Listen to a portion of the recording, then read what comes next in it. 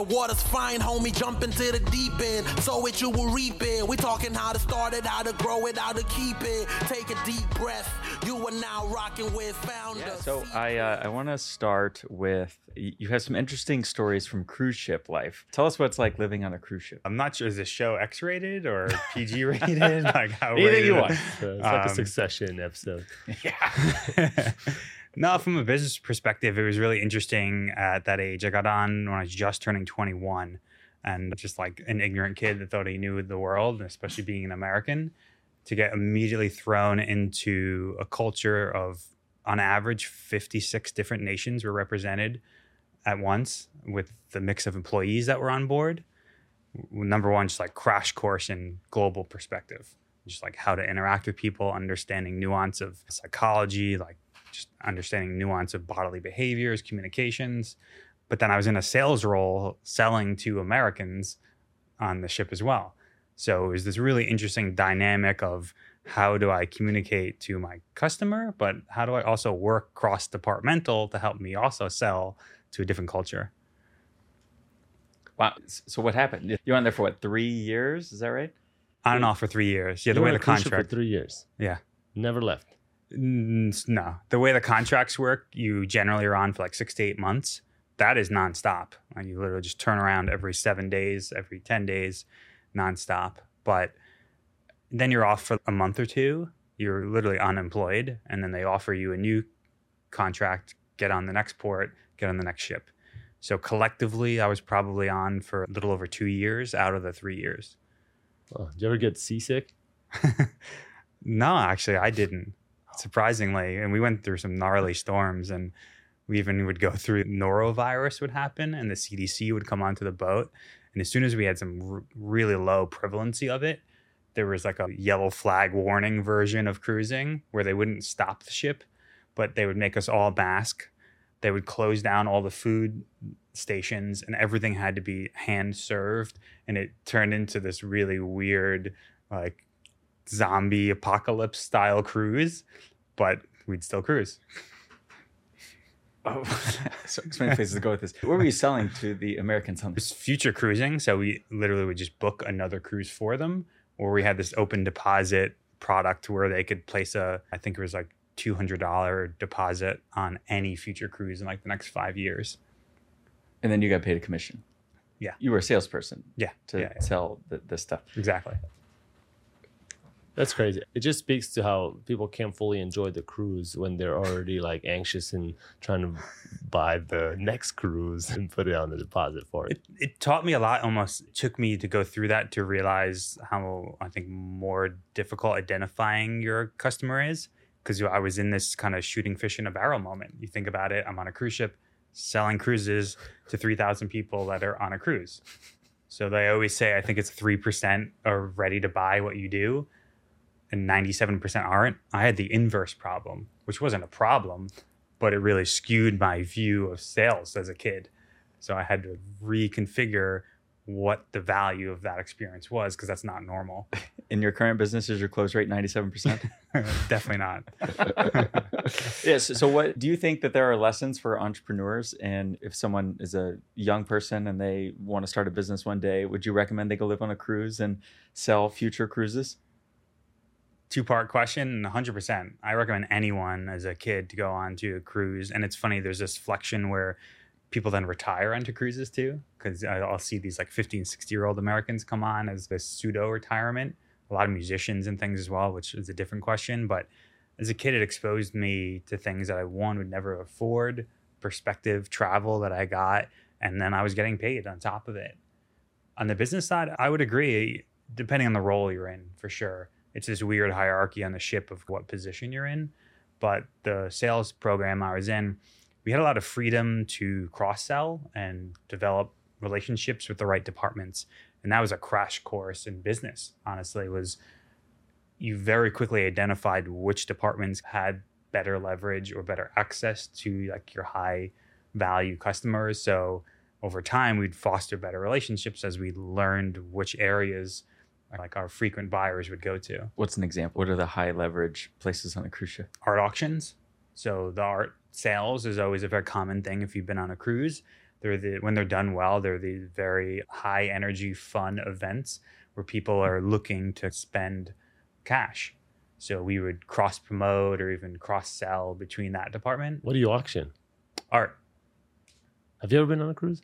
I've been on a cruise. I've never heard of any of this. I've never been on a cruise. I didn't know there are there's auctions. huge- on there's So cruises. there's pieces of art on the wall, Yeah. and you're auctioning them off to people. It wasn't Well, he's me. not. That was a department that we created a good relationship with. That was business learning as a young age of where are even the higher propensity buyers in terms of relationships. Because we would do stuff like I went and like cross sold on Lido Deck, and we were teaching like dance programs. It was fun, but it never yielded anything. So as I understood, obviously, like where to then spend and double and triple our time down, it gave me that value of identifying partners. Historically, we just talked about a technology partner now that I have in our company. So I very much have that view of find the kind of highest close to your... If someone goes to an art auction, how much more likely were they to buy a future cruise than just somebody at the buffet? I wish I had the quantitative data, but we would open our desk specifically for an hour after the auction. And it wasn't Definitely normally more open. likely. Definitely And- more likely. Oh yeah, they would immediately come and we'd sell the deposit certificate thing. It was it was like $100 or $200. So we would sell dozens, if not hundreds of those every time after the auctions. That's brilliant. They were like primed. Yeah, because they're willing to spend like the two guys that I knew for the company and art, their average sale order was like $136. But they would sell immense amount of volume. And that's just because Carnival is a different demographic customer. They're not high end. But they had this like little Winnie the Pooh etching that they would sell like 1,000 of them. It's the same, well, to different people. Different people. But How many people are there's- on a cruise? There can be upwards of like 5,000 guests. Wow, so 20% get a Winnie the Pooh sketch. Yeah. Is there like a gambling section of the casino? Yeah, Like, yeah. is There was there always a cas- casino on board. We never did much cross promotion with that Oh, yield. why not? It was weird. I don't know why. I think there's more, maybe it's just like regulatory or even just personality. You got to think it's a floating town. So we had to really work the personality of who is the head of each department as well and just willing to work with us. Wow. So how'd you go from that to starting a business? Personal venture was my wife was offered a job in between contracts. Actually had a wedding, which is a whole nother funny story and like a way to sell yourself. But that job was here in New York. And that Wait, was how do you sell yourself at a wedding? Actually, I'm really interested in that. my wife is just a really good networker. And she just genuinely has a personal interest in people and knows how to pull out their story. And she just connected with an employer at the wedding that was looking to fill a role. And she actually worked at the same company for 12 years. Wow. Okay, so then that led to you moving. Yeah, that we made the decision to get off ships at that point, came to here with her employment. And then I wasn't employed at the time. My first job in New York was in like financial and technology consulting. I hated it, but used the leverage of kind of the data processing technology mindset to start the foundation of what Why'd you hate it? Because it was this corporate America, as you can imagine. So you'd prefer working on a cruise ship with 5,000 people that are like either gambling or like eating or whatever, the auctioning and all that, to being in corporate America 100%. on land. I That's was a interesting. master of my own domain, and I had no boss on the ship. 'Cause the way our department ran, our boss was shoreside. So in essence, I was running my own company at that point. No one I had to report to. And I was traveling around the world. Literally, I have friends all over the world I can still call now that are what I consider almost a community. It's how we met in a professional community now. I had a professional community that I didn't realize when I was 20 that I have friends I can call on the rest of my life. That's awesome. Okay, so you hated the corporate job. Yeah. Yeah. I leveraged time instead of raises. So I systematically started to negotiate working less hours per week than raises. So I got to the point where I was working 3 days a week, but being paid full time. So I used those How'd you do that? The same thing. I would say I appealed to a personality of part of my work was through a third-party contracting company. So for them, I still delivered the same output. They could still bill the same amount of hours, but they really didn't care how long it took me to get my work done. And then instead of me, I started at a meaningful rate. So I think they understood that I was being underpaid. And I just took a gamble and said, this is what I prefer. And you don't have to pay me more. And it worked. And I did that. So then what happened then? I started to teach myself. This was like 2011. So not like early internet, but I'd say less ubiquitous software at that point. So I started to teach myself web development, and I was building websites for like professional services communities, like doctors, lawyers, CPAs, architects, anything that wasn't e-commerce, and then selling those projects on the side until I made enough. That was that inflection point that I was making more doing that than I was in my full-time job, and then left my full-time job. That was iteration one of what is now the same company I run now. And then, so how do you used to run an agency, and I find that people who are good at building websites or good at a task or good at a skill find it difficult to scale into a business, right? Find it difficult to become a business and to have employees and manage those people and learn how to manage projects and all that. How did you manage that transition? It wasn't linear by any means. I wasn't particularly good at websites, but I think I was good at finding the lowest barrier entry of what needed to be done to drive an effect to the business. That's really what I was trying to zero in on. I was like, what was the thing I could do to prove that inquiry, customer, sale happened from whatever action I took? So I wouldn't even, there's still jokes. I'm actually colorblind, so there's jokes of first versions of websites I built. We took screenshots of them, and it's quite hysterical to look back at it. So I wasn't that particularly good, but I knew how to connect systems. And that's how I looked at billing systems. I looked at coding systems, and how do I either pull data or push data to them through the web experience. So can you be specific? Like, how does this look to a consumer, or how does this look if you're a marketing director or what have you? You have a consumer's perspective, they're not really going to see, but it's more the niche that's relevant now, because I'm in solely healthcare, is we were looking at coding and billing databases. So in the US healthcare system, we use a very structured data set, whenever you get diagnosed with something, and then whenever you get treatment, there's this universal language and data set. It's very one directional where that information goes. So we started to go, what if we tried to map the consumer language around what they were then diagnosed with and then what billed, to just understand the full user flow, and it started to work. And that's when we just doubled down into staying in healthcare. So there's not much perceived of this action externally, but it's really the internal just connection of what was disparate systems. Do you mean like you built like a portal for patients, like a MyChart, but for these doctors? No, again, don't even think about it as even like the end client does not have a facing portal. It's more of how do we carry forward the experience between these disparate systems? And that's usually just through some form of API or cookie tracking or just encryption. When the different systems, you mean the billing systems? It can be EHRs, EMRs, billing systems that between locations of the same like provider umbrella group. Yeah, you start with the web experience of like, where did that inquiry come from? What were they interacting with? What did they search? What was the paid channel? Almost thinking about it from like a Google Analytics standpoint, but Google Analytics is not HIPAA compliant, so you can't really use it to its power in healthcare. And then there's a whole other string of complexity in making sure that entire experience is encrypted. But historically, that data would just sit in the end platform, like EMR or EHR.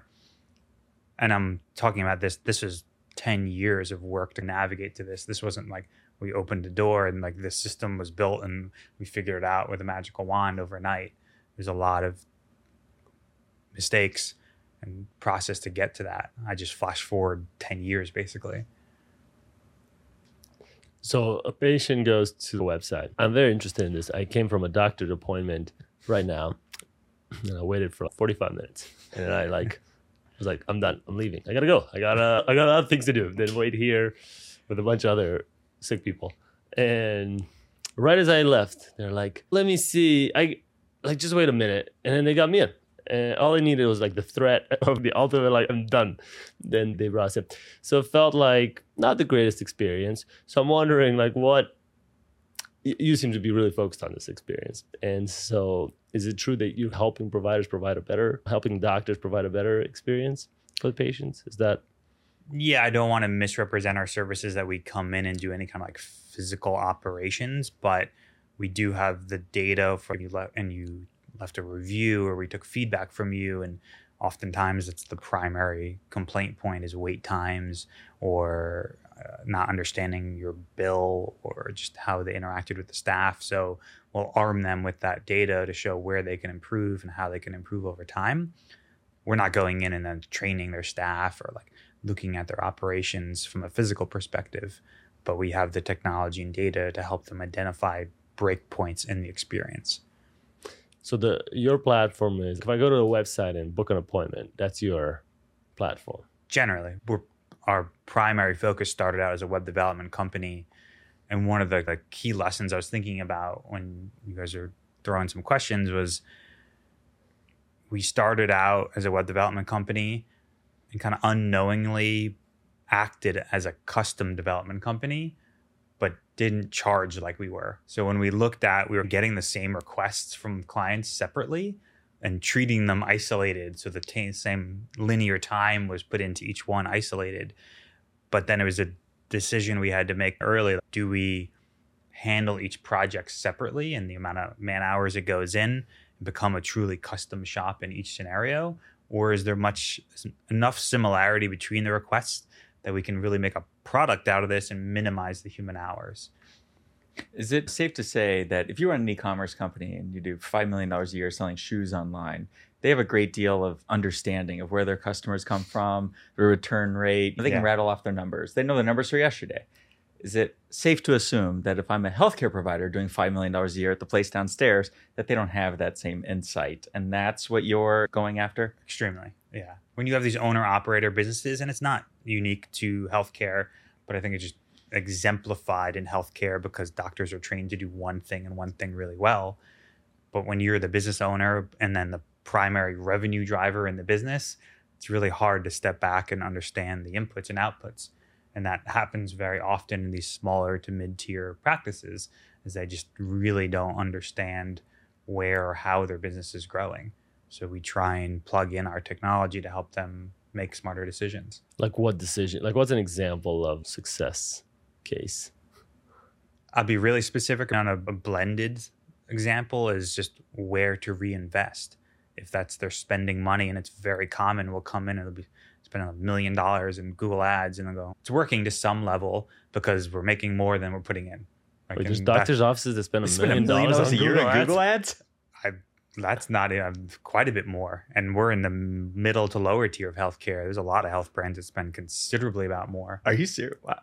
They're bidding on like heart attack? Like what are they bidding on? I would imagine that's a bad keyword to bid on. That's a whole art and science in itself. The biggest, I think it fluctuates between 8 and 10% of all online search is healthcare related. Billions and billions of searches. For us, this is that connecting of systems. So if I know you go in, and I don't know what your problem was, so I don't want to make it assume, but like you had a sinus infection and they come in and like, oh, you really have turbinate hypertrophy. And you're like, I have no idea what that is, but sure, I trust you. And then it's going to require a septoplasty surgery. You're like, great, I have no idea what that is either, but I trust you.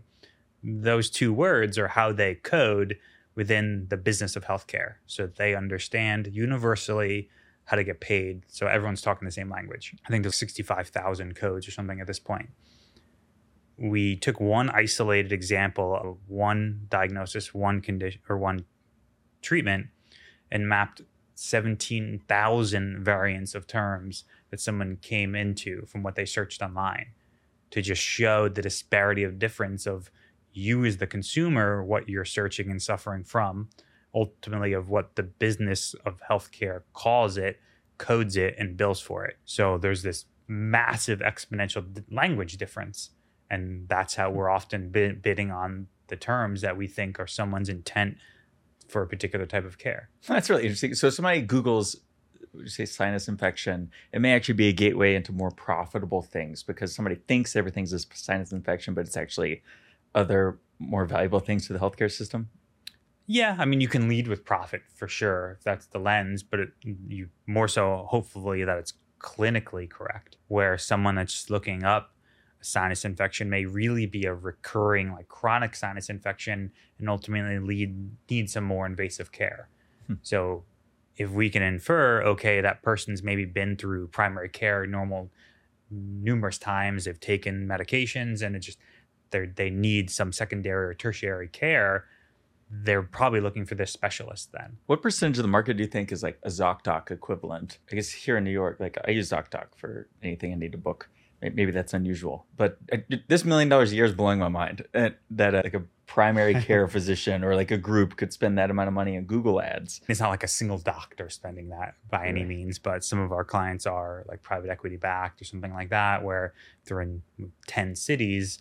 You think on like a cost center basis, they're only spending $100,000 a year per location. So take that dollar amount for what it is. It's not mom and pop Smith practice with one doctor spending that. I think your original question on ZocDoc, it's hard to say. They're definitely skewed. We know ZocDoc really well from we treat them as just another source of patient volume within the ecosystem or the whole landscape. They're really good at driving patients and understanding their value within just like their funnel, but that's only a single percentage within the landscape of where everybody makes healthcare decisions. So they're good for very common things as well. If you're just doing a primary like annual exam where you know explicitly what you need. We work much deeper in like secondary and tertiary care where someone's gone through the healthcare system, they haven't found the right care they need, and they're looking for that hyper specialist. That's often really where we sink our teeth in. So do you help with SEO optimization for these practices? Yeah, that's a primary service. Our web development CMS system has that built in, but that's a primary thing that we talk about is this concept of authority, that the system itself coded around what we see as the best practices that algorithms are looking for, i.e. organic traffic. What's primary? So SEO is primary. What would be secondary? Two core competencies for us that we, from a sales perspective, we talk about it as authority and acquisition. So authority is organic traffic, like our web CMS technology. How do we continue to position our clients as an authority, not only with the consumer, but with the algorithms itself? I can digress in a really technical conversation if we wanted to, that the algorithms themselves have basically undemocratized the internet. If you talk about healthcare or finance, you're held to a higher standard to prove basically who's behind this website. So yeah, I don't mind being a little technical. Throw some chat GPT in the conversation. So why don't you, or do you use any sort of text generation sites like Jasper, Copy AI, or ChatGPT or others to generate text that's most optimized for traffic? We use those technologies, but more for internal processes to just our operational output by employee. And it's still very early of just like how these technologies are being adopted. I'm very skeptical of just like using them as an input output, put that content out there to digest. And you've seen some like much smarter people than me put out some really near-term case studies of Google supposedly has an AI system like exponentially smarter than ChatGPT. They're just figuring out how to commercialize it from a revenue perspective. But as recently as a few weeks ago, there's a lot of case studies of websites that use these generative text systems just being crushed organically, like literally zero traffic. You're saying Google is smarter, and identifying. So like their AI can detect the dumb AI. They're like, come on, guys, this is obviously AI. Says Google's AI. Basically, so it's a bit of an arms race. Whose AI can fool the other? Yeah, I'm forgetting the guy's name. They put it in context. They're saying for ChatGPT, every query costs them 2 cents from just a computing power standpoint. So think about the billions of queries, basically, if not a day, a week within Google. So if they underlying had the same technology, it would cost them, the estimator would cost them 4 times their annual revenue just to handle the computing power of putting Chat GPT into their search engine. So they're just trying to figure out how to commercialize and monetize it and not crush themselves. And there's then the whole brand side of it is Chat GPT has no like historical brand value. Google's got to be a lot kind of higher barrier of trust because there's still a lot of misinformation within what Chat GPT is producing that Google can't just free open to the wild, and they would destroy their brand. But you do help these docs with creating content, like whether it's blog posts or specialized. You do that? Yeah, we did that. Like human devoid beings. of AI. Yeah. The side of it I think is unique is we lead the conversation of how to frame what they're thinking very medically into a consumer language. So we're peppering them with, if you want to talk about X procedure and you're naming them in this very dense medical jargon, you're literally just not going to speak to the end consumer. So we'll give them the framework going, this is the keywords and the language and the questions. Either you incorporate into it or you give us the baseline medical consensus information. Then our team will improve it to be a bit more consumer and layman friendly. So there's this kind of back and forth seesaw process that we work with. Question. Sorry, I'll stop after this one. But I always wonder, can you track all the way from, say, I make a Google search like, my head hurts, and I click on your website for one of your docs, and then I click on schedule appointment, and then I come to the appointment. You're saying you can track all the way through from there was me that showed up at the appointment, that hit the schedule button, and down to the actual words I typed in Google search. You can have that full, because I was with Google Analytics, man, it's just me. It never shows me keywords like, 20 people searched this. It never tells me, John. We're not identifying the individual. That, and I'll put a giant caveat, there's a lot of compliance and regulation around healthcare. I'm not like, oh yeah, look, Flavio's got like an STD. Well, no, I just mean, is it possible technically to know what the person Googled when they come to your website? Yeah, I'm just saying it's de-identified. But yes, and we can track. Well, it's got to be identified because then you got to track them in the actual appointment, like the procedure and et cetera, no? Yeah, but that data can be connected without identifying an individual person. To you and your team. You're saying it's identified by the docs, but not for you. Yeah, we can go down a whole nother legal rabbit hole with like how BAAs work and what HIPAA compliance means, but I don't think that's too exciting. But the short answer is yes, and that's the idea is, can we start to understand when and where consumers make healthcare decisions online, and then when they came in, were they clinically relevant? Were they geographically relevant? Were they financially relevant? Check. Okay, match back that inquiry actually made sense for that business. Let's shift gears to where do you see the future, not just ChatGPT? I know it's so sexy for everybody to think that ChatGPT is going to change the world. I think this is the equivalent of in 2016, everybody said we would be in self-driving cars by today. And obviously it's not true. We're not even that much closer than we were in 2016. So while it is fun and sexy, I think that ChatGPT is going to take all of our, where do you see let's call it the health tech industry going, and the advertising side of it? I'm still blown away by that Google AdWords number. But where do you see those things going in the next 5 to 10 years? Let's call it 5 years. Yeah, I think more verticalization for sure. And then just connection of systems. I think, like I was almost alluding to beginning, like individual technologies have become pseudo ubiquitous, but how you strategize them and then how you connect them to your business is a much more high level conceptual value. So these kind of more common tasks, I think, can be not fully outsourced, but massively increased in their kind of time output. We have even some of our developers just using different AI systems to help create like a baseline framework of like an API language or an API connection, So I think you're just seeing, if it took you 10 hours to write that piece of content or write that API connection, you can condense that efficiency down to 4 hours because you're getting this like initial framework to audit versus looking at a blank page. So I think just like in the efficiency level, I hope personally that just creates better work-life balance, to be honest. I don't think it's going to cause this like huge revolution where we're all like bowing down to iRobots, I think it's just going to create a better efficiency. That way, I hope we all look at the unit of time in a different way on a personal side. And the industry side, like you're saying, I think it's just a shift to like specialization and verticalization. What some of the people listening to this show are thinking of starting a business or very early in their business, what advice would you have for them or for yourself from 5 years ago or 10 years ago? I'll start with maybe if you've already started a business first. I'm not like an ideation guy by any means, but starting a business is just being really honest about what you want out of it to start on like the individual's level. When I think about it, when I started, I just wanted anything other than the job I wanted. I wanted the freedom of time, almost didn't care what it was. And then I got there and I was like, wait, okay, that was easy to do. Now what? And then that's when I identified the opportunity within healthcare. And then I really had a partner identify there's a business here. Like I could have stayed as a single consultant for years, probably made a good living. But then someone helped me identify, okay, there's processes that are repeatable under what you do.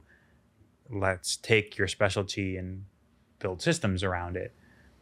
And it took my thick-headedness to get bumped into a couple of times that I think if I just really sat down and thought about it, I would have understood that is what I wanted. There was an opportunity there to even build a better system for me to own and control my time as well.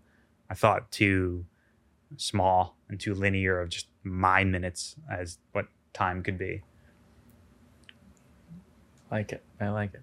How can someone find you? Or what asks do you have, if any, of the audience? I don't know specific tasks, but they can find me. I'm pretty active on LinkedIn, trying to be around this healthcare, MarTech cross section of community, and then the company Tidal Health Group on LinkedIn as well. Those are our biggest areas. But I'm always happy to talk to any entrepreneur really, but especially if you're in the digital marketing and healthcare space, to reach out to me individually. I love it. Awesome. Thanks for joining us today. Thank you for rocking with the homies. Taylor, Trusty, and Flaviu. Seize the day, own it. Until next time, hold it down, hold it down. Hey.